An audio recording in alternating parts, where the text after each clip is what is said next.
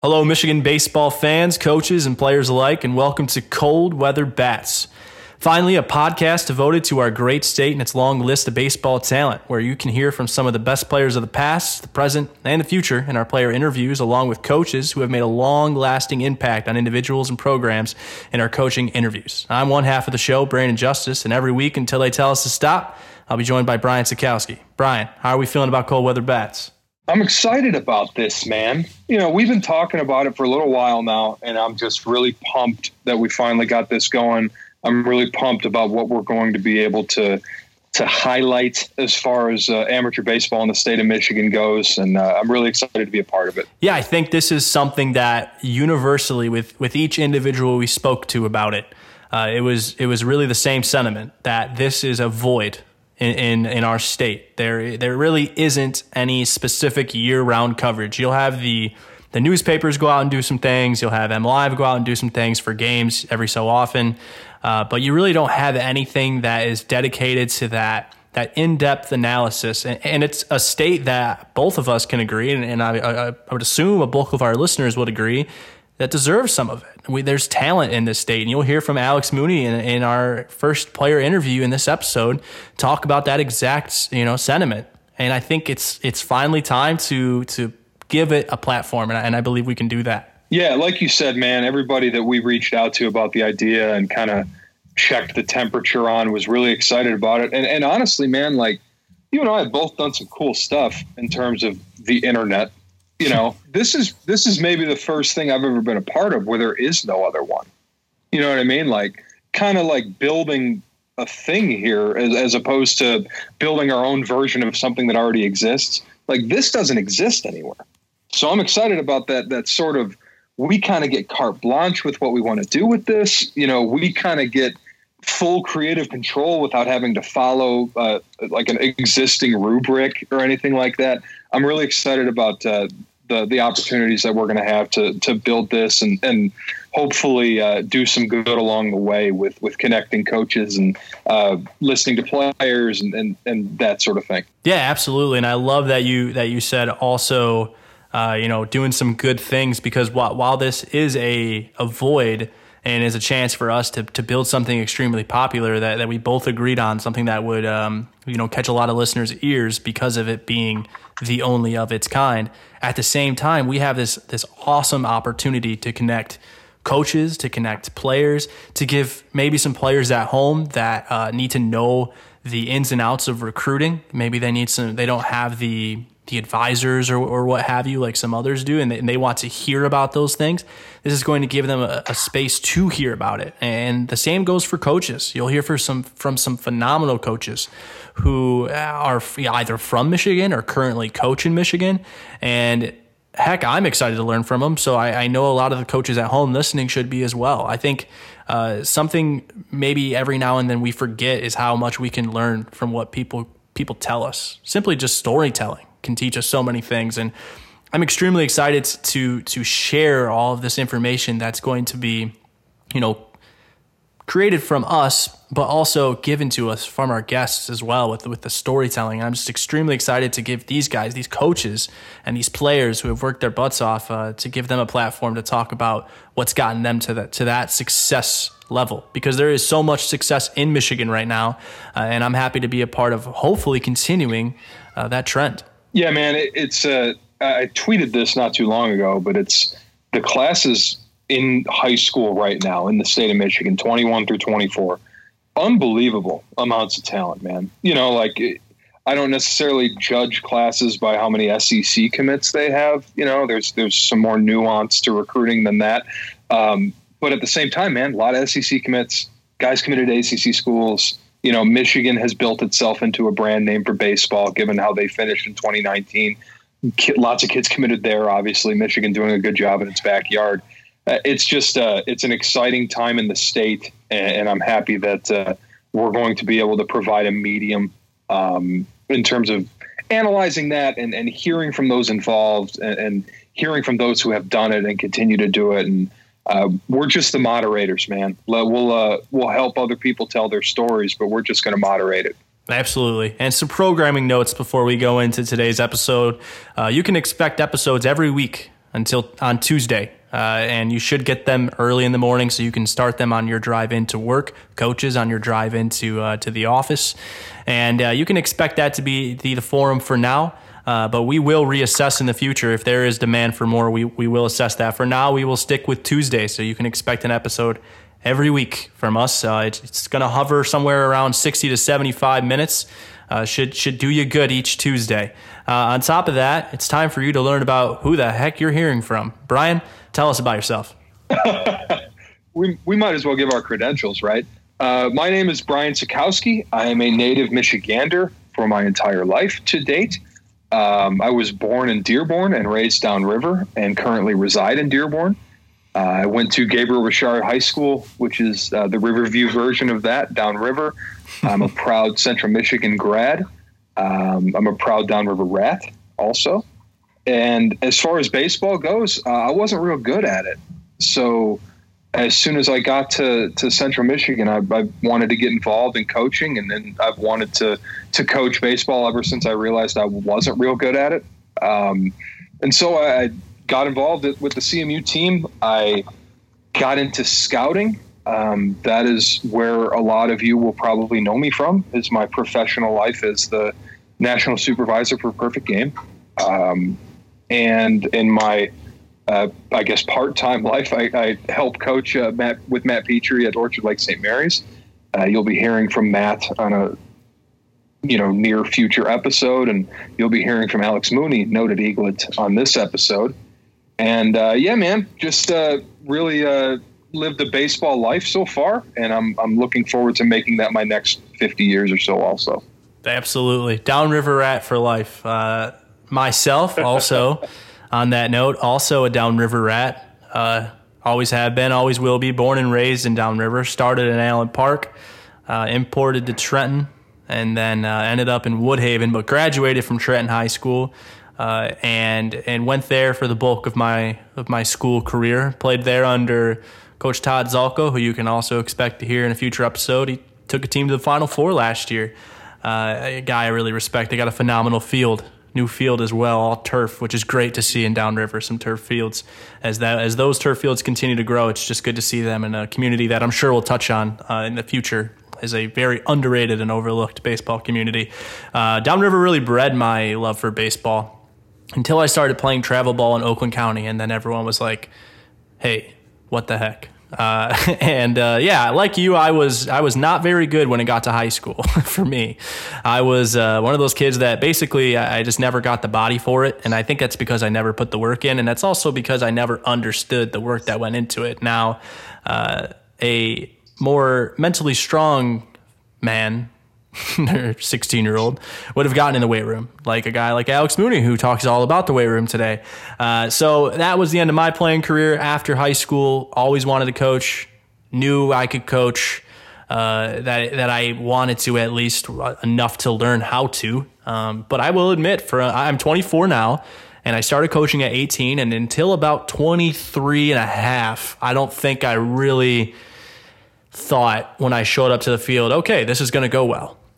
Because there are so many variables in coaching, especially when you become a head coach. I learned a lot from numerous people.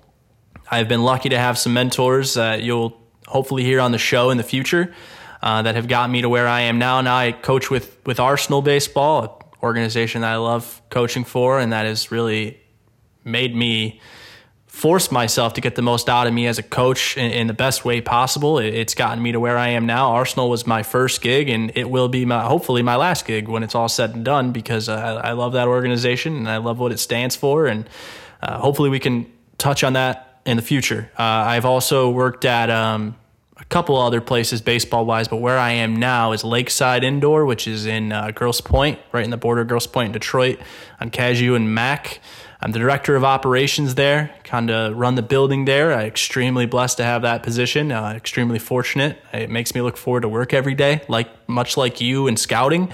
I'm kind of in the private sector of things and with the building. I absolutely love it. I get to be around baseball every day. I'm also lucky enough to be a Grosse Pointe Park resident now, which is new and not downriver at all, which is refreshing because as much as I love downriver as my home, I'm not sure I want to wake up in it every day for the rest of my life. So I like being in Grosse Pointe. Lastly, I am the catching coach at Saginaw Valley State under longtime coach Steve Jacksa, who spent a lot of time at Central Michigan with you when you were there, and with plenty of others. And I am lucky. I'm extremely lucky to be in the position I am. I'm extremely lucky to know people like you who will do a podcast with me. So we are excited to go, and that should be the last time you have to hear about Brian and I's daily life. You and I, this is actually, I don't know if we've talked about this. We have a common boss. We have now both worked for Steve Jacksa. We have. So, yeah, we're looking forward to hopefully having Steve on the show eventually. But yes, he was, aside from, the Downriver Baseball Center where I worked in high school, he was essentially my first boss in baseball as the head coach at Central Michigan when I was one of the undergrad assistants there a lifetime ago. But yeah, no, I'm happy that that's a good boss to share. I think, obviously Steve's a great guy. Yeah, absolutely. And I think he's one of those guys where you can't, unfortunately, and this isn't just exclusive to Michigan. This is every state. Unfortunately, you have some coaches who maybe aren't in it for the right reasons. I can promise you Steve Jacksa is in it for the right reasons. And he has the right things in mind not only when he is, recruiting a player, but also when that player comes to campus. He's really, tries to have a very transparent, environment where there really isn't, we're all trying to be on the same page. We're all trying to, have a common goal. And Steve is genuine. He is considerate, and he's a great guy to have around. He'll also tell you how it is, which is what you need. And speaking of Steve Jacksa, Coach, if you're listening, we appreciate you listening in. We're going to segue right into our first coaching interview with Jeff Opalewski, who is a longtime friend of mine, also a former boss and a member of the Steve Jacksa coaching tree. Ope was the pitching coach and recruiting coordinator at Central Michigan for a long time under Steve.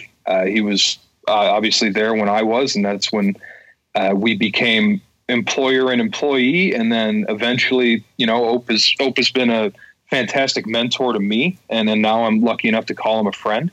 And so with that being said, we're going to shut up and we're going to lead you right into our first interview with Ope, who's going to give us a good breakdown of some pitching data, some tech stuff, some recruiting stories, and a whole lot of fun.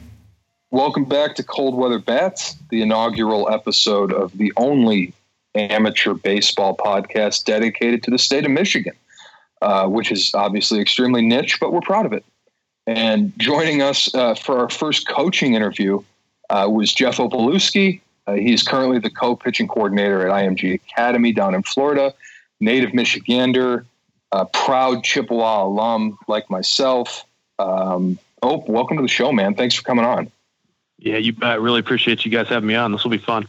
Yeah, so obviously we mentioned that you're the co-PC at IMG. That's a lot of letters. But yeah, man, could you give us kind of a breakdown of what that's like? I'm sure a lot of the people listening are, there's a pitching coach at my son's high school and that's it. You know what I mean? So for a pitching coordinator to coordinate an academy like that with the tech that you guys have and with the facilities that you have access to, we'd love for you to just kind of break down what the day-to-day is there. Yeah, for sure. If the listeners aren't overly familiar with IMG Academy, I guess I'll give a brief rundown of kind of, what our setup is here. And I think it'll make a little more sense as to, what my role is then. We're going to have over 200 players in our program when we start back up in January, and that'll break down into 12 teams. So we'll have 2 post-grad teams, a freshman high school team, a junior varsity high school team, and 8 varsity high school teams. So all told, I want to say there's 93 pitchers at the academy, obviously amongst different levels and broken up into different teams. The fall is relatively easy in terms of the pitchers. We basically run it like a spring training in pro ball, and you've got in the morning, you've got the post grads, the freshmen, and the JVs. And the freshmen and the JVs have very different programming from the post-grads. And then in the afternoons, we have all of the varsity pitchers. And basically what I do is I create the programming on a day-to-day basis for every one of those pitchers. And it starts out as, fairly generalized things, not a ton of individualization to the beginning. We've got to get a better understanding of, who these kids are, how they move, stuff like that. So we'll work with the strength coaches, work with the athletic training staff, get some movement screens, get some information about, the strength, power output, stuff like that. And then start to create some individualization in the programming. And I'll work with the pitching coaches that are assigned to, in the fall, it'd be groups. And then as we transform into the spring, the guys that are on their teams. And we'll basically come up with individual player development plans for each one of these guys. And then it's, our job to kind of monitor, execute, adjust, as those players continue to progress. I have a role in kind of, how we break up the pitchers into teams and trying to make sure it makes sense from a competitive standpoint as well as from a development standpoint. And then I'm heavily involved in, the stuff that we do from a tech aspect, from I take a lot of meetings and have a lot of phone calls and now Zoom calls and stuff like that with different companies and people trying to figure out, what do we want to try to bring into the academy and utilize. I mean, there's a lot out there right now. So trying to make sure, okay, is it going to be worth the financial investment? Are we going to see a return from a development standpoint? And, and then at the same time, does it fit with, within the logistical plan that we have to make sure that we can actually utilize it? I think that's one of the toughest things with tech sometimes is it's fun, it's shiny, it's new, it's exciting, it's all these things, but then you got to have a plan for how to actually use it, which requires education, knowledge, information, but it also requires you to be able to create a schedule that allows you to incorporate it into a daily or a weekly or a monthly basis, however the tech's best utilized. So I guess that's, without going into, maybe I already have bored everybody, but without too much boring detail, that's kind of what my job consists of down here at the Academy. Coach, you talk about tech, and I think that's really a really interesting topic, especially in your case, because you've been coaching for quite a while, and you've seen this evolution in technology, especially in pitching and pitch design and AI and all of those things. What have you noticed, or at least in your own case, have you been able to utilize now that you couldn't have in the past? Sure. I guess, technology is, it's really, I think it's probably a little bit misunderstood, or at least there's a little bit of a misperception about it. It's technology, it's a tool, just like anything else that goes into player development. If you go back 10 years ago, the overweight, underweight training was the very, very controversial, hot button issue that, at the time I'm coaching in college, I had to spend a lot of time researching, trying to figure out, how we should or shouldn't incorporate it into, our development plans in Central Michigan. You go before that, and I know strength training was a big piece, and diet, nutrition, and all that stuff, and long toss. I mean, you fill in a blank, they all kind of fit under the same umbrella. So, tech is really it's just another tool. I mean, I'm sure, you go back into the 80s and there was probably a split amongst scouts whether the radar gun was valuable or not.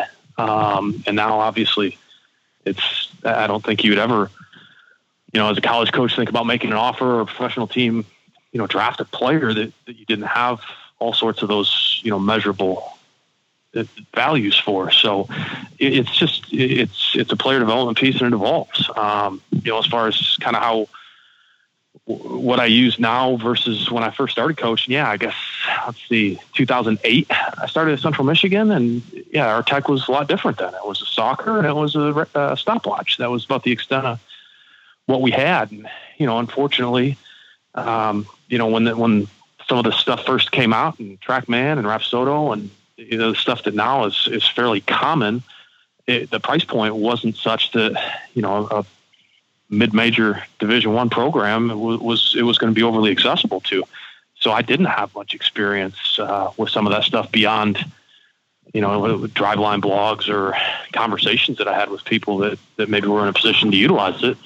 Come to the academy, we got different resources. So yeah, I've basically been,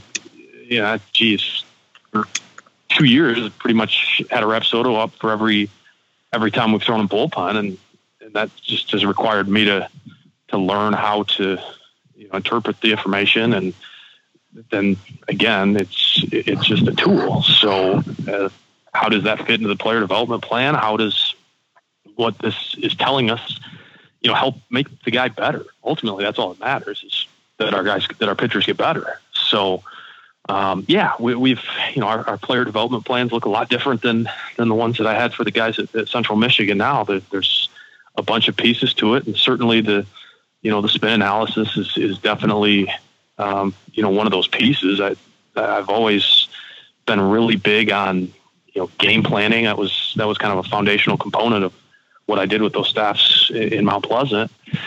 And now it's a lot more precise, because we know why the sinker sinks. We know how much it sinks. We know what it is compared to average, whether that be Division I average or pro average or whatever it may be. It's a little bit less precise information at the high school level, because I think the term average it's just a much broader scale that you're trying to average out. So I don't know that it really applies in that capacity, but yeah, really helpful. It just expedites the process of understanding what I'm looking at, and it gives you more tangible results when you make an adjustment to figure out, hey, did what I think I just saw actually happen? And if so, how can we do it again? It really speeds things up, because it takes some of the guesswork out of it. In the age of COVID, obviously 2020 America, 2020 the world, since March 15th roughly, or whatever it was, pretty much every kid who's committed has been committed on not an in-person look. And that's where we're getting this tech. Tech is coming into play in a more important way from the recruiting perspective. Do you think that that sort of thing where, hey, I don't need to go see this kid because I have his Rapsodo data and I have video and I have whatever it is, is that ever going to just full on replace in-person looks, or is there still something to be gleaned and stuff to be gained by going and watching the kid pitch yourself? Well, I think there's a lot that you're missing if you're just, using PDFs and video to try to figure out if a guy is going to be able to help you win or not. And I guess I say it that way because, ultimately, winning and losing in high level baseball is a really fine line.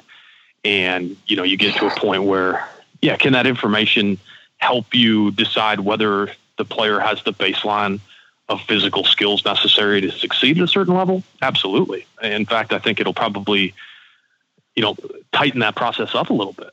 But then, anybody that's coached for any period of time will be able to very quickly grab examples in, either direction, as far as guys that maybe performed at a higher level than what their physical skill set suggests they should have been, or, and the ones that keep you up at night are the guys that perform below what their physical skills say that they could. So I don't think you find that stuff out in something that tech would provide for you. I think you find that type of stuff out in having conversations with the kid, talking to his coaches and potentially even his teammates, watching, how he goes about his process, watching how he interacts with his teammates. I don't think that stuff goes away. There's certainly, I think it could help, with some of the evaluation process, but I don't know that, when it comes down to it, when you get back to, where like at the Division I level, you're talking about a hard cap of 35 guys, 11.7 scholarships. I wouldn't be very comfortable thinking I can just sit in my office and watch video and feel like, I've got a pretty complete idea of what this guy that I'm going to bring into my program is going to be able to do for us. I could be wrong, right? Things evolve, but I think you're missing a pretty big piece of the equation there. That really, at the end of the day, you're trying to win. You're trying to win championships, and I just the makeup piece and the competitiveness and all that stuff is very, very difficult to tell. By the metrics and via video, in my opinion. So when you're recruiting a player traditionally, and you talk about makeup there, and that's makeup's really a key term that you hear a lot about when looking at pitchers, especially around the country.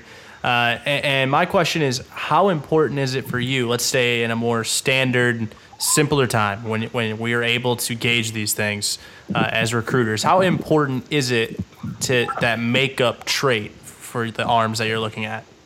Yeah, that's the one. I did it. Let's see. I was a recruiting coordinator for 8.5 years, full-time college coach for 10. And every year I became more and more convinced that was the most important piece. And it was mostly just through trial and error, right? I mean, you go out and this guy is 6'4", 215 pounds, throws 93 miles an hour. He's got a good breaking ball. Well, that sounds like that guy should be able to help anybody. But why is this other guy that is 4 inches shorter and throws 4 miles an hour softer, but yet he's the one that wins you 11 games and the other guy wins you 4? It's so important, and it's elusive too, right? To try to figure out. I mean, trying to recruit college is really difficult, because when you start to get into that makeup piece, it's one thing, to get an idea of what the kid you're talking to right now is all about. But a lot of these times you're talking to a 16-year-old that's 2 years away from getting on campus. But the one thing that you really have no idea how to project out is, how is this 18-year-old young man going to respond to a situation where he's no longer living at home with his parents with those rules and, whatever guidance and structure they provide. And now you're going to bring him into an environment where, he's one of, say, 20,000 18 and 22-year-olds living in, close capacity. And he's got access to a bunch of different things that he wouldn't have on a daily basis at home, good and bad. He's got to make, his own decisions. He's got to make his academic decisions. He's got to make his social decisions. That's a scary thought, man. I can go back to my own experiences in college. I don't think that Coach Jackson was predicting a 2.0 GPA as a freshman out of me, not with the academic performance that I had, in high school. But there was a big difference when, if I turned the alarm off, my mom didn't come into my room and kick me out of bed and make me go get breakfast and go to school. If I turned that alarm off, I could roll over and go back to sleep, and nobody would probably even know until all of a sudden some sort of grade report comes out and it's not very good. Totally different environment. So it was really, really difficult to try to, really just to try to navigate through that. Can you maybe give us like an anecdote or a story or something, like one of those guys that you kind of mentioned already, the guy who maybe isn't at your baseline for tools or isn't at your baseline for, pitching ability for recruitment, but you really, really bought the makeup and then he turned into a dude at CMU for you? Well, I'm not sure that I'm going to say, a guy maybe didn't meet the baseline.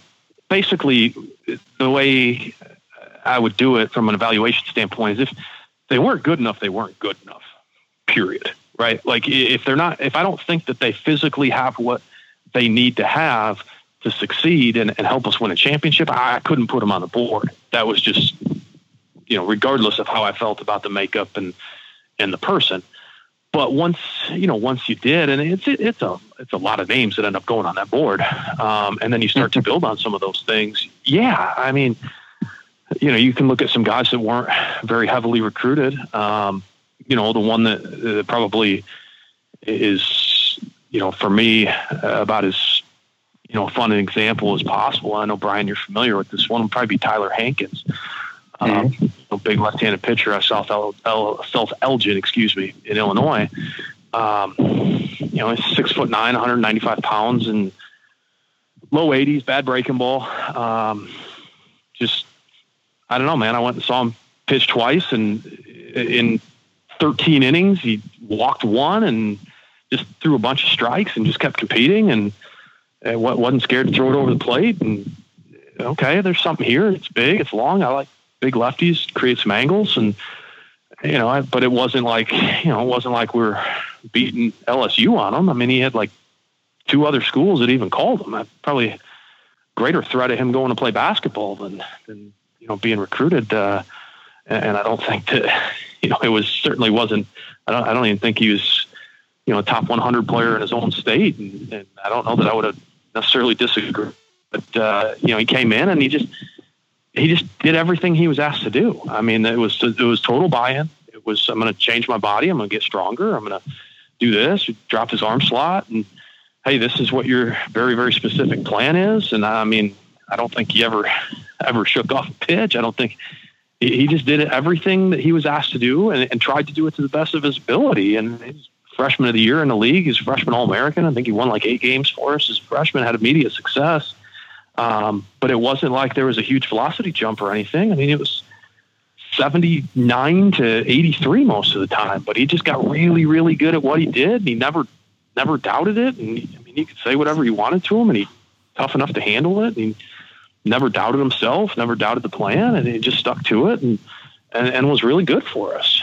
I mean, I think that's a great example. He just went out there and trusted himself.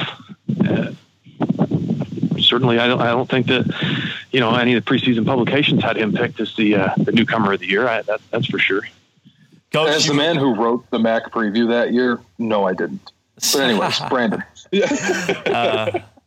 Coach, you've had your hands on a lot of great players, especially recent years. You think about Dan Robinson, Zach Cohn, Chippewas, Zach McKinstry at Chippewa, Ahmad Harajli at IMG, now at Michigan. You've had quite the impact around the state. We were extremely excited to have you on. Lastly, we have to put you on the spot, although we admittedly did give you a little bit of a heads up, not much, but about a 15 to 20 minute heads up here. We're asking all of our guests, all of our coaching guests, especially because Brian and I, as we discussed, simply don't have enough time in this state, we believe, to make a clear call on Michigan history here. But who do you believe, or which team do you believe was the best team in Michigan history? Well, obviously, I can't really give you anything before about 1999. Just anything that happened before that is kind of before my time, right? Going back to 99, I could say that Detroit Catholic Central team with Bobby Malik and Rogowski and the big righty that went to Eastern, Tomey, I think was the name. They were really good. I think they won a state championship that year. And more recently, it's really hard for me to try to, do something like that because it's so different. The baseball is so different. Where I grew up in Saginaw, there's a pocket of pretty good baseball with Bay City, Midland, Saginaw, Mount Pleasant there in that Saginaw Valley League. But it's totally different than, you go to the west side. Rockford's had some great teams. Hudsonville's had some great teams. And then, you get into Metro Detroit where it's probably a little bit more consistently, talented in terms of, a team that's, got maybe 4 or 5 losses might still be a really good team.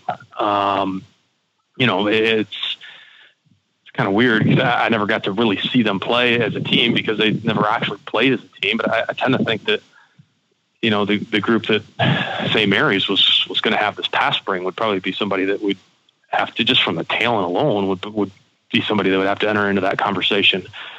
But as far as, to say the best one, geez, man, I'm not sure that I'm going to be able to give you an exact year here, but the Brother Rice team that had Pat McKenzie and Jimmy Pickens, I think there was young Rupenthal in there.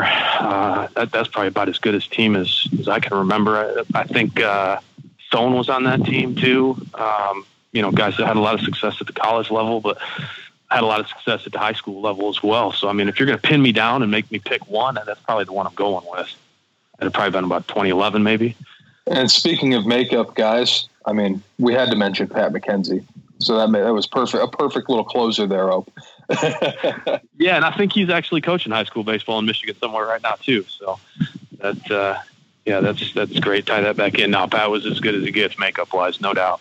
I remember at one point, I don't remember which year it was, but at one point deep into the season, he had like a 540 on base percentage. And it was like, what? I remember texting you and you're like, he literally gets on base more than he gets out. Like, unbelievable. It's unbelievable, man. And again, you're talking about, I'll be completely honest. I mean, I wasn't, the majority of his recruiting process had been completed prior to me joining the staff. That was Mike Milano, my predecessor, did a really good job on him, and Bob Riker too, for, kind of explaining what this kid is. And I'm pretty sure he described him as, potential multi-year captain, which is like, geez, that doesn't happen. And I also think he was right. I think he was a 2-time captain, but yeah, Pat he played at the absolute top of his physical ability every single day. And, it's unfortunate. He probably should have been player of the year in a MAC in 2015 when we won the championship, and he was a senior, but the power numbers probably prevented that from happening. But golly, yeah, what a good player he was. And with that, we finish our first coaching interview on the inaugural episode of Cold Weather Bats. Ope, thank you so much for joining us, man. Appreciated having you on. Really great insight, and if you could be so kind as to tell the people where they can find you on social media, and then we'll close it up. Yeah, well, I'm a little bit less active on social media right now than I was when I was in the college game. So really the only platform that you'll probably see much of anything is Twitter, and that's at Coach Ope. And certainly would love to have some engagements if there's ever anything that I can do to help anybody out in their, quest for becoming a better player or coach. Welcome back to the first episode of Cold Weather Bats. Brian Zakowski, joined by Brandon Justice as always. And now we're going to do a little riffing segment, I guess, where you're going to have to listen to us talk, which, given the quality of our guests on this episode, I understand if you wanted to hit the old forward 30 seconds on Spotify app a bunch of times. I get it. We won't be offended. We appreciate the listen regardless. But anyways, Brandon and I were having a little discussion through text, and we saw it post on Twitter. Who's the greatest high school baseball team in Michigan history? And you and I are both of a younger generation. You are quite a bit younger than me, but even still, I like to think I don't look a day over 29, even if I am 31. But with that being said, I don't know if we have the collective, the necessary history to really answer this, as far as looking back in the 60s and 70s and even before that, blah, blah, blah, blah, blah, blah. But I do think that as guys who have been in the Michigan amateur baseball scene for some time and are both students of history in that respect, we can at least comment on recent history at the very least, don't you think? Oh, yeah. I mean, absolutely. We've been – and here's the thing, and I'll tell anybody this, and I understand if it's taken back by you, but I think that we're living in the golden era of Michigan baseball. I think this is the best it's been. And you can say that there was more talent in the past, and I can't sit there and deny that. But what I can tell you is that we spoke earlier about the amount of commitments down south and the commitments to the Power Fives and the rise of Michigan baseball, a Michigan baseball team that had a lot of Michigan natives on it. You think of guys like Tommy Henry and Carl Kaufman, and Michigan baseball is in its golden era. And that's, I believe, based on the conversations I've had with people, even older folk, no offense to those who don't like to be called old, but even they are agreeing with that sentiment that this really is the best it's been in a very long time, if not ever. So I think we're all right to make some judgments here based on recent history. Yeah, definitely. And you brought up that Michigan team, man, like the big three arms, Criswell, Kaufman, and Henry, all Michigan guys, all Michigan high school baseball players. Jordan Wogu, Michigan high school baseball player. They were loaded with them, and they do a good job recruiting nationally. Like, obviously, the best teams in the country do. But at the same time, man, it was a handful of second rounders on the mound that Chris Fetter developed those guys into, and with some help from Sean Kenny in the early years of some of those guys. But yeah, man, those are Michigan kids. And as a guy who saw them all play in high school, I didn't have Tommy Henry with a second round grade. I didn't have Carl Kaufman with a second round grade. I didn't have Jeff Criswell with a grade like that. Jordan Woku, I think Jordan would tell you, he wasn't real good as a high school player. Not even on the draft card. But with that being said, you're talking about the player development abilities that U of M has put forth. But that's not what this segment is about. We're talking about best high school teams. You just got me on a little bit of a tangent there because what a great year that was in 2019 for U of M. But yes, anyways, so I'm going to put you on the spot. Off the top of your head, don't look up any Wikipedia, nothing, blah, blah, blah, blah, blah. Who's the greatest high school baseball team in Michigan history, or at least to your knowledge? Yeah, thank God you said to your knowledge. And I preface this.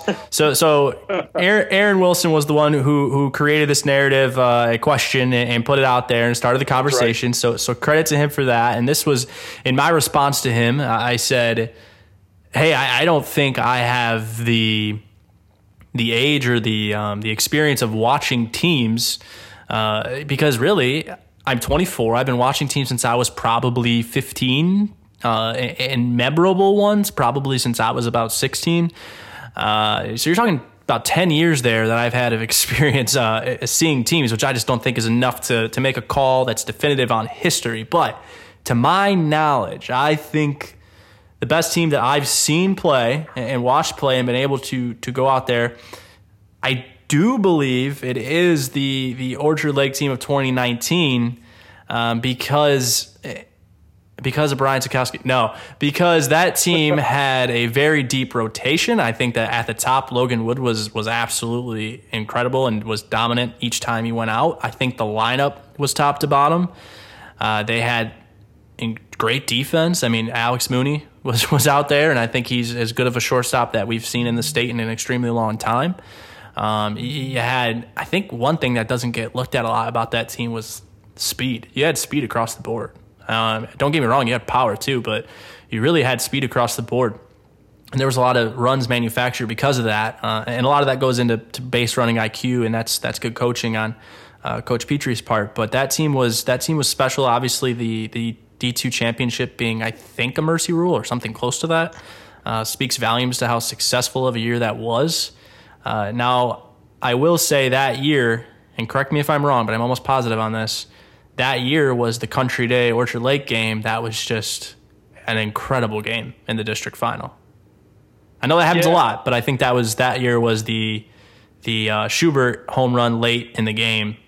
So weirdly enough about that game, right? District final, we're at Notre Dame Prep at Country Day. We're playing against Country Day, who we every year since I've been at St. Mary's, we just beat the crap out of each other. I had to leave. That was the night of the draft. That was the first day of the draft in 2019 was that day. So I was about to leave on a 2-week road trip too. So that was essentially what I thought at the time was my last game. I was like, okay, well, yeah. So I did as much draft prep as I could leading up. And obviously that's a year-long process, but we won't get into that. But so I went out there and I was there for 3 innings, and we'd gotten down 2-1 or something like that. I think we got down 2-0 early and then clawed back and got in my car and was driving back. Cause hey, I have to be in my office in front of my laptop when the draft starts. It's the Super Bowl of my professional year.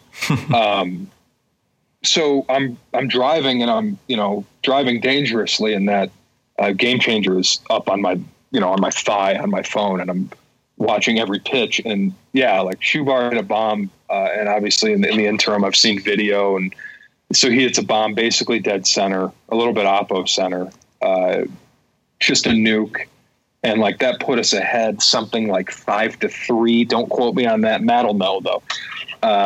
And I'm screaming in the car. I'm slamming on the steering wheel. I'm like going nuts. There's people staring at me. I'm on Telegraph. I remember where I was. I was on Telegraph in like Redford, heading north or heading south. And yeah, so that was a really good game, obviously. And Logan Wood, we talked about him already. He started that game and didn't start it well. You know, he was a little scattered and he was a little too amped up and he got down early but it didn't matter. You know, that's Logan. But yeah, man, it was a fun game. That was a fun year, obviously. And then luckily enough, I was able to get back for the state championship game, after my road trip. But yeah, man, what a year, what a team. It was a lot of fun. And then those kids, it's, the talent is one thing. And you know, I'm not going to be super like overly, oh shucks, humble guy. Like there's talent on that team. Like really just look, you know, there's a lot of talent on the team, but it's Petrie hates the word culture, but I'm going to say it anyway. It's the culture that Matt's created there, that seniors and seniors and seniors and seniors have progressively like manifested. And then the next group grabs it by the reins as those guys move on. And the year after year sort of self-accountability demand for excellence that the baseball program there maintains. That's why that program's good, man. You know, the talent is one thing. Like you can lose with talent all the time. But no, those kids are of a special breed. It's a special breed of parents. It's a lot of fun. And I'm so lucky to be a part of it. No question. I'd say on that note, which is also, by the way, before we move on, that's the most interesting way to find out as a coach that you're going to win arguably the biggest game of the season. But that's also the beauty of being like us, where one job just simply isn't enough, especially in baseball. We need more, which is always fun. So another team I wanted to mention, I really liked, and this might be a little awkward to go from Olake to Brother Rice, but the 2013, 2014 Brother Rice teams, you're talking the teams with Nick Plummer, with Alex Malzone, with Rupenthal. Those teams were really, really, really stacked. They played the game extremely well. I don't remember the specifics of it as far as game by game goes and which one of those teams won the state final or what have you, but I do remember that they often won at Comerica, often, and all through high school for me, from what I remember. But that Brother Rice team was really the culmination of a program that started out as the Macomb Mudhens, but later became the Hit Dogs, and that was Tony and Scott Leonard's operation. And they might not know this. I think they do, but they might not know this. But I played for a little team called the Downriver Outlaws. And you'll notice right in front of that Outlaws is Downriver, and that's for good reason. And I remember playing those teams a lot. We played them in the state semifinal, I think, back when states was a big deal, which I miss. I wish that there could be some sort of state tournament that had some meaning to it in summer ball. But I remember playing against them and in the semifinal, and they just absolutely ran us. Oh, it wasn't even close. It was 8-0 by the fourth inning, and that was it, which was a lot back then. Or maybe it was 10, whatever it was. But that team had Malzone. That team had all kinds of kids I think Plummer was on that team, and those kids would end up going on to Brother Rice and creating a team that was extremely good for a couple of years there, and still a very good program by all means. But those two teams, 13, 14, I think was the years, even 15. Those teams were great and a lot of fun to watch. You brought up Rice of that era. I think it had to have been 2015, that spring. I was like my first year scouting full time, and I went out to see Plummer play, and they'd matched up with Notre Dame Prep, who started Luke Schilling as a name from the past there. Yep. And you want to talk? I mean, I had never in my life seen that many scouts at a game in the state of Michigan. And since then, I think there was, I'm trying to think of different examples. Like there was probably more scouts at a Tommy Henry start or something like that. But and there may or may not be more for Alex this coming spring, or Micah Ottenbright maybe at Trenton. But yeah, so it's that was nuts in and of itself. And then you see these two like powers of the Catholic League locking horns, and Nick Plummer goes in the first round 2 months later, and Luke Schilling turns down big money to go to Illinois 2 months later. And that was fun, man. And that was one of those teams. Davis Feldman, who's had a good career at Eastern Michigan, was on one of those teams. Man, just a really strong program under Coach Riker there at Rice, and they have set the standard. Divine Child in the early to mid part of the last decade, and that was the team when I was in high school. I graduated in 2008, and DC was, and I didn't have I don't remember having like a big statewide knowledge of like who was good or not. Like I knew who was good downriver, but yeah, man, Divine Child they were the dudes. I remember watching Alan Oakes play. Like I was a freshman and he was a senior or something along those lines. And like, I thought that guy was the best player I'd ever seen in my entire life or ever would see in my entire life as a 15-year-old freshman. And LeMahieu at Rice, also another name from back then. But yeah, man, like special teams in that Catholic League. And we're definitely going to touch on other programs not in the Catholic League. For those listening who are maybe upset at us for doing that, they probably want us to mention Homer, who has the most consecutive wins in the history of Michigan baseball. But high school. Had a bunch of Chippewas go through Homer High School and then on to Central Michigan. I believe Dale Cornstebble is a name. I believe he was an all-state catcher during those years at Homer. That he then went and was an all-MAC catcher at CMU. I might be misremembering the dates. Hope will give us a good answer on that. But yeah, like just really, really good teams that produced really good players who went on to have really good careers. Funny how that works. Yeah, exactly. And lastly, before we wrap this, another team I wanted to mention. Again, this is recent, so I don't want anybody to be upset. I would rather you take a team that maybe we didn't mention and tweet it at us or message us or text us if you know us, and we'll cover our ground in talking about them. All right. We're talking recent here. Again, this might sound even more recent than the last one, but I really liked the 2018 Grosse Pointe South team. I thought that was a team that was really good as well. Coached a kid on that team, Cam Malik, who's at Butler now. And I remember him as a sophomore, just really fitting in and blending in as a team. I don't think I coached him then. I just knew him from watching him play, which obviously when I ended up having him on my roster the following year, I was pretty excited about that. But that team beat a team who's a little close to home for us, Woodhaven, in the state final in 2018. Beat them pretty easily with a rather talented arm on the mound in Colin Schakowsky, who started at Michigan, is now at Wabash Valley, and is surely going to move on to another highly regarded Division I program thereafter. And Grosse Pointe South went out there and pretty much ran the show in that state championship. Another team to think about as well in recent years was that Portage Northern team, who also upset Woodhaven in the quarterfinal. Those are two teams I liked a lot as well. Those are really good Woodhaven teams that you're talking about there. Like most, very recently, like 2018, 2019, those were really, really good Woodhaven teams. The 2019 season, when we won the state, we kicked off with Woodhaven, and Schakowsky shoved it on us like you wouldn't believe. Like it had never been shoved on the Eaglets before. That guy, it's 33 degrees and it's sleeting and it's windy right off the lake there where we play, and we're opening at home, and this team has so much talent. We're all excited about it. And he was like 5 innings, 2 hits, no walks, 9 punchies, shoving, just dominating. And I'm like, I'm sitting next to Matt on the bench, and I'm like, hey, listen, I don't want to hit it either. Like 92, 93 when it's that cold and he's bringing it in on your hands. I'm like, Matt. On the left side, no less. Matt's swearing and kicking chairs. And I'm like, Matt, hey, sometimes you tip your cap, man.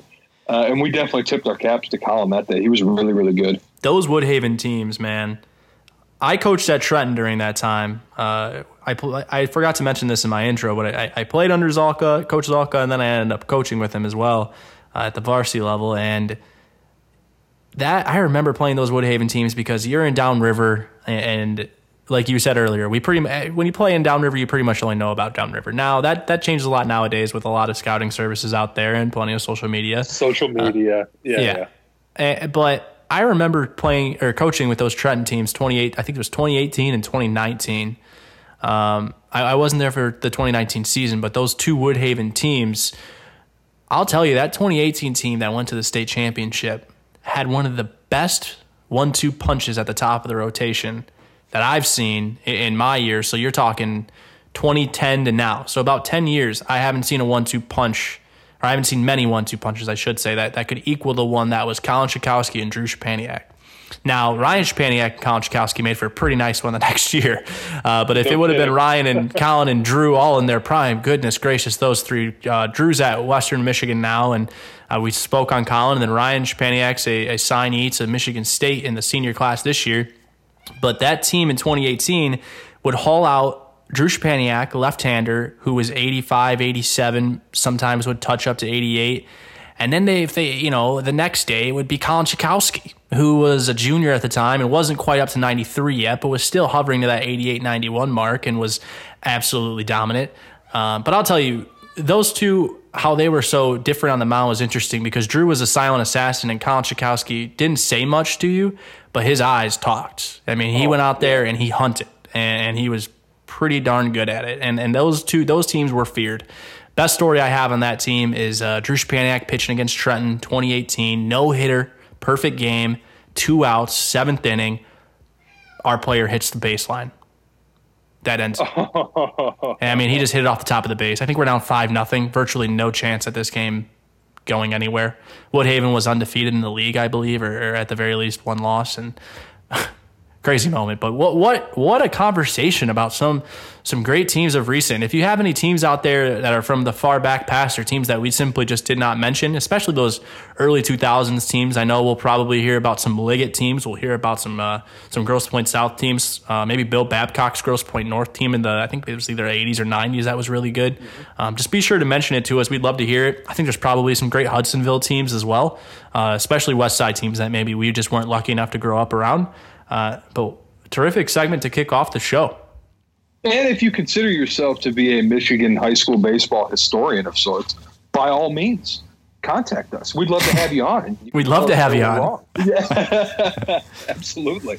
All right, and now we will take you to our inaugural player interview, our first one of Cold Weather Bats' lengthy history, with Alex Mooney, a very interesting national prospect, a draft prospect. He's a Duke signee, plays at Orchard Lake St. Mary's. He's a state champion there, and he's going to talk to us about routine and everything in between. Welcome back to the inaugural episode of Cold Weather Bats. We're excited to our first player segment, and we are joined by class of 2021 standout, the best player in the best senior, Orchard Lake St. Mary's shortstop, Canes national shortstop in the summer, perfect game All-American and perfect game All-American Classic MVP, Alex Mooney. Thanks for joining us, Al. Of course. Alex, really exciting year for you, obviously, but you grew up playing in the Michigan amateur scene and obviously being around the summer ball scene in Michigan, playing for the very well-known Motor City Hit Dogs. And a question I had for you here to start off is, this year, as Brian mentioned, you were with Canes National, playing with a bunch of kids who aren't from Michigan after playing so many years with kids from Michigan. Talk about the difference between playing with a lot of those kids from down south compared to playing with a lot of those kids from Michigan. Yeah, so playing with those kids down south, obviously playing for Canes National, everyone on there is pretty good, or else they wouldn't be on Canes National. So it really motivates you to kind of be the best player that you can be. So you always want to prove yourself when you're on the field with people that are just as good as you and kind of prove that you belong there. And, it's kind of weird playing with those kids because they're talking about, like their fall practices and winter practices when in Michigan we don't have those, obviously. So it gets too cold up here. So we're in the weight room while they're on the field every day, which, it's a little different, but I really don't mind it. And it kind of helps me personally because I feel like, we get the whole winter to go in the cages and hit and stuff like that. And I feel like like the bats up in the north have really come a long way from what they used to be. Yeah, Al, to follow up on that, I guess my question is like, where do you, from your perspective as a player, your perspective as a high level player, where do you see Michigan baseball as a whole versus that of the other parts of the country? Like you said, those guys can play outside all year long in a lot of places. We can't up here. So what is your sort of I guess the question is how do you break down the sort of strengths and weaknesses of each kind of situation? Yeah, so strengths, definitely. I feel like hitting in the north is a huge strength. Like, I feel like a lot of good hitters are from cold weather states, which, obviously we're inside all the time. We're hitting in the cages, we're getting machine working and stuff like that. I feel like the better pitchers I faced in the last few years have come down south. Whether that's, getting outside and long tossing or just throwing a lot year round, live ABs, live games, stuff like that. I think that probably plays part into that, but definitely hitting, I feel like the North has a little bit of an advantage because we don't really have anything else to do besides hit and work out up here. So I feel like that plays to our advantage. And then pitching, and I would say probably the infielders down south, from what I've seen, have been, pretty comfortable outside all the time. And for me, it doesn't really affect me because, I spend like my whole summer down in Georgia and Florida and stuff like that. So I'm pretty used to it. But a lot of kids up in Michigan and in the North don't really get the opportunity to go down there. So I feel like they definitely have an advantage down there. But I mean, hitting wise, which I think is really important, I think Michigan and northern states definitely have an advantage. Would you say that the perceived, gap in talent between the South and North has a pretty healthy amount to do with the access they have and the facilities they have and the weather that they have? Or would you say that gap is just kind of perceived that way because of those things?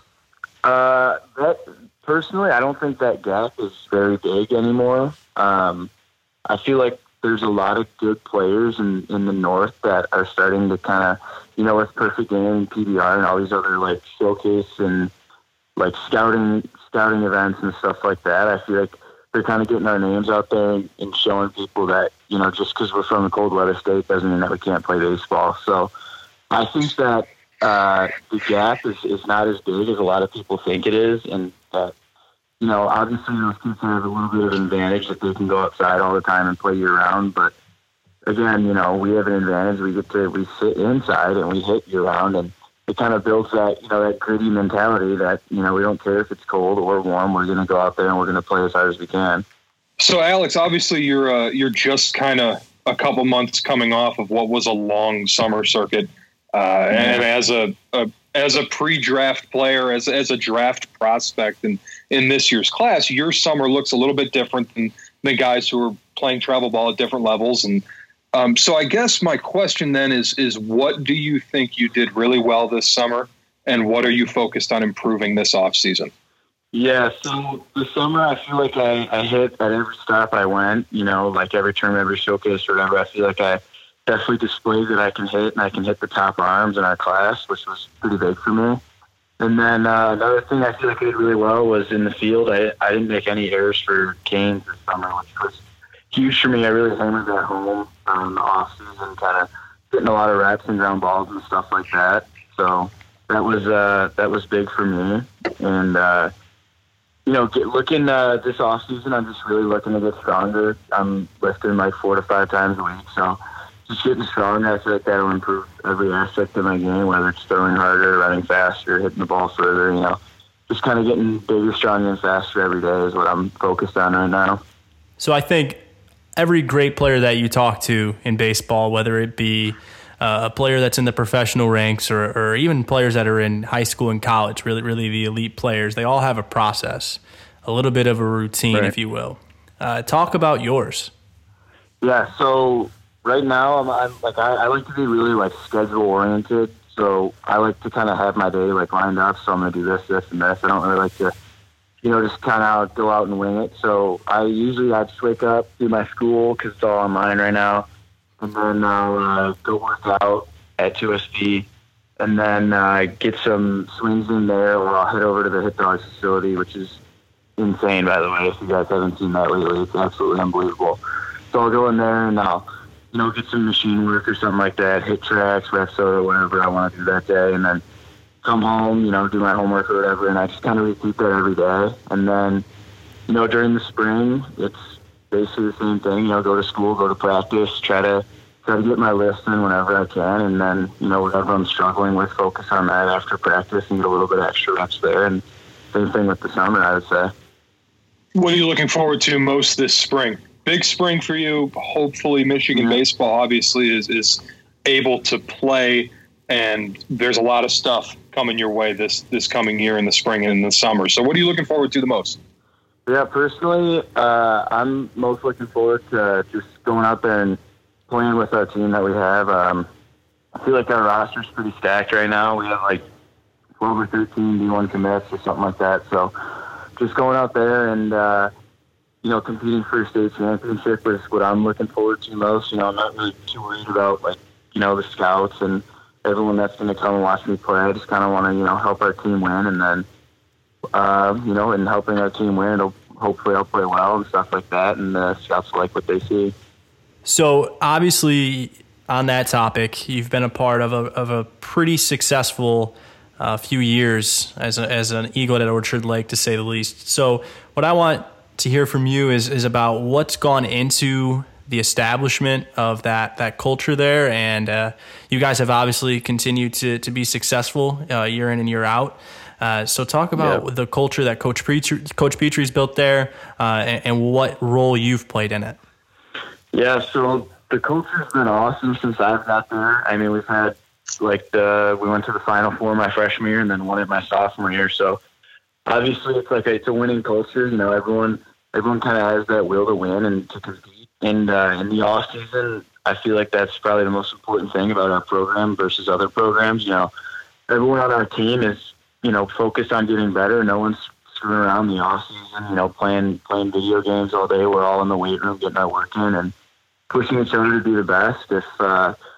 If someone's not doing as much as they can do, we'll get on them. We hold each other accountable and try to make everyone the best player they can be. And then once the season comes around, as a captain, I kind of feel it's like my duty to hold everyone accountable. And, if you're not doing your job, I'm going to get on you for it. And that's what I feel like Petrie and all the other captains and leaders on our team have done a really good job of. So everyone's focused all the time at practice, at games, and, we want to win every game, whether that's we want to go 45-0. So, I mean, it's realistic. I mean, it could happen. And even if it doesn't, then you don't go 45-0, you'll probably win a bunch of games anyway. So that's kind of our goal and how we look at things.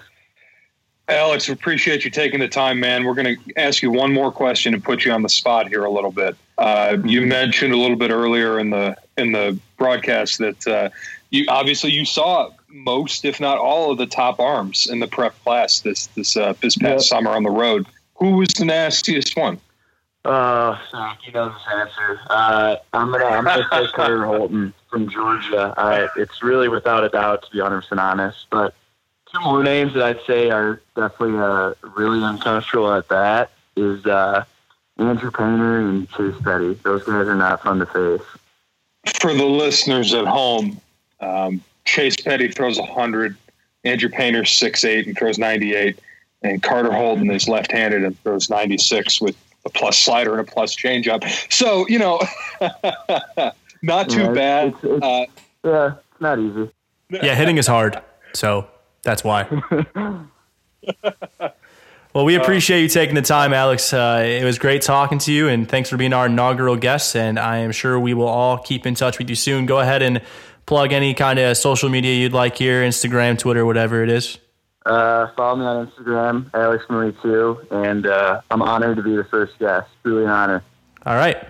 Great conversation there with Alex Mooney. I want to thank him for taking the time to come on the show on the first episode. What a way to kick it off with a prospect that you've had the opportunity to coach, and you've also had the opportunity with Perfect Game to scout. Yeah, and it's, I always, and my colleagues at PG will tell you this too, I'm always a little hesitant with guys I coach.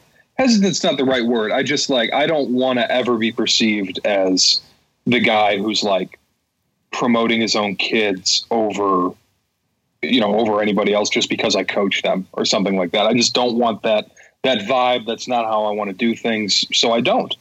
But Alex, it was kind of like, he didn't really give me a choice, my first year out there, he was in 8th grade, and he would come, and his older brother was on the team. He was a sophomore at the time, who played first base. Shouts out to Jack.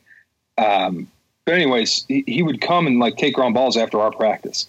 And I remember like the first time I saw him, like, Matt, who's that? Like, that's Jack's younger brother. I go, well, what? Like, why isn't he playing? It's like, well, he's in 8th grade. And I was like, oh, word.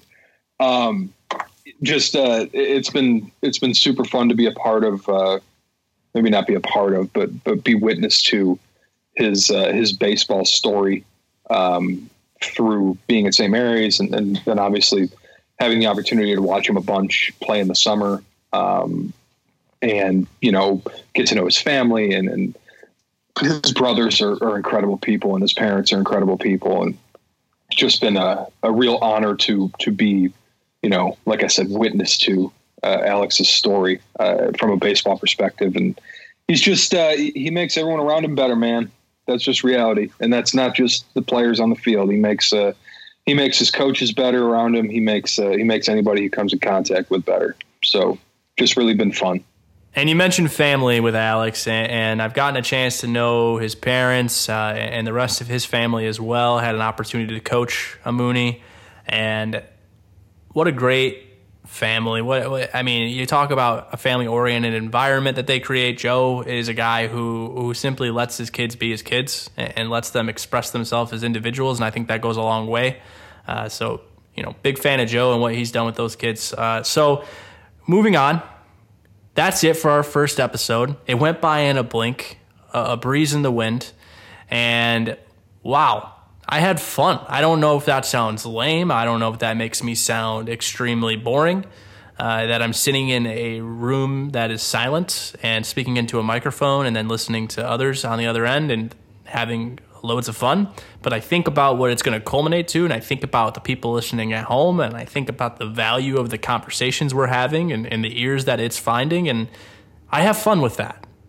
Yeah, definitely, man. Me too. I think that for all the like planning that we did, and for all the, well, what if we did this, and what if we did this, and conversations we had, like actually getting it down and kind of getting into the flow of the interviews and getting into the flow of you and I's conversation and then just kind of bouncing off of each other. I think it turned out really well. I'm excited for everybody to hear it.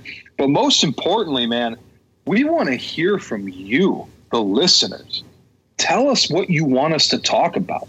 Do you like that we talk about historically great teams? If you don't want to hear it, let us know. We'll stop. Who do you want to hear from? What coaches? What players? What stories do you want to hear?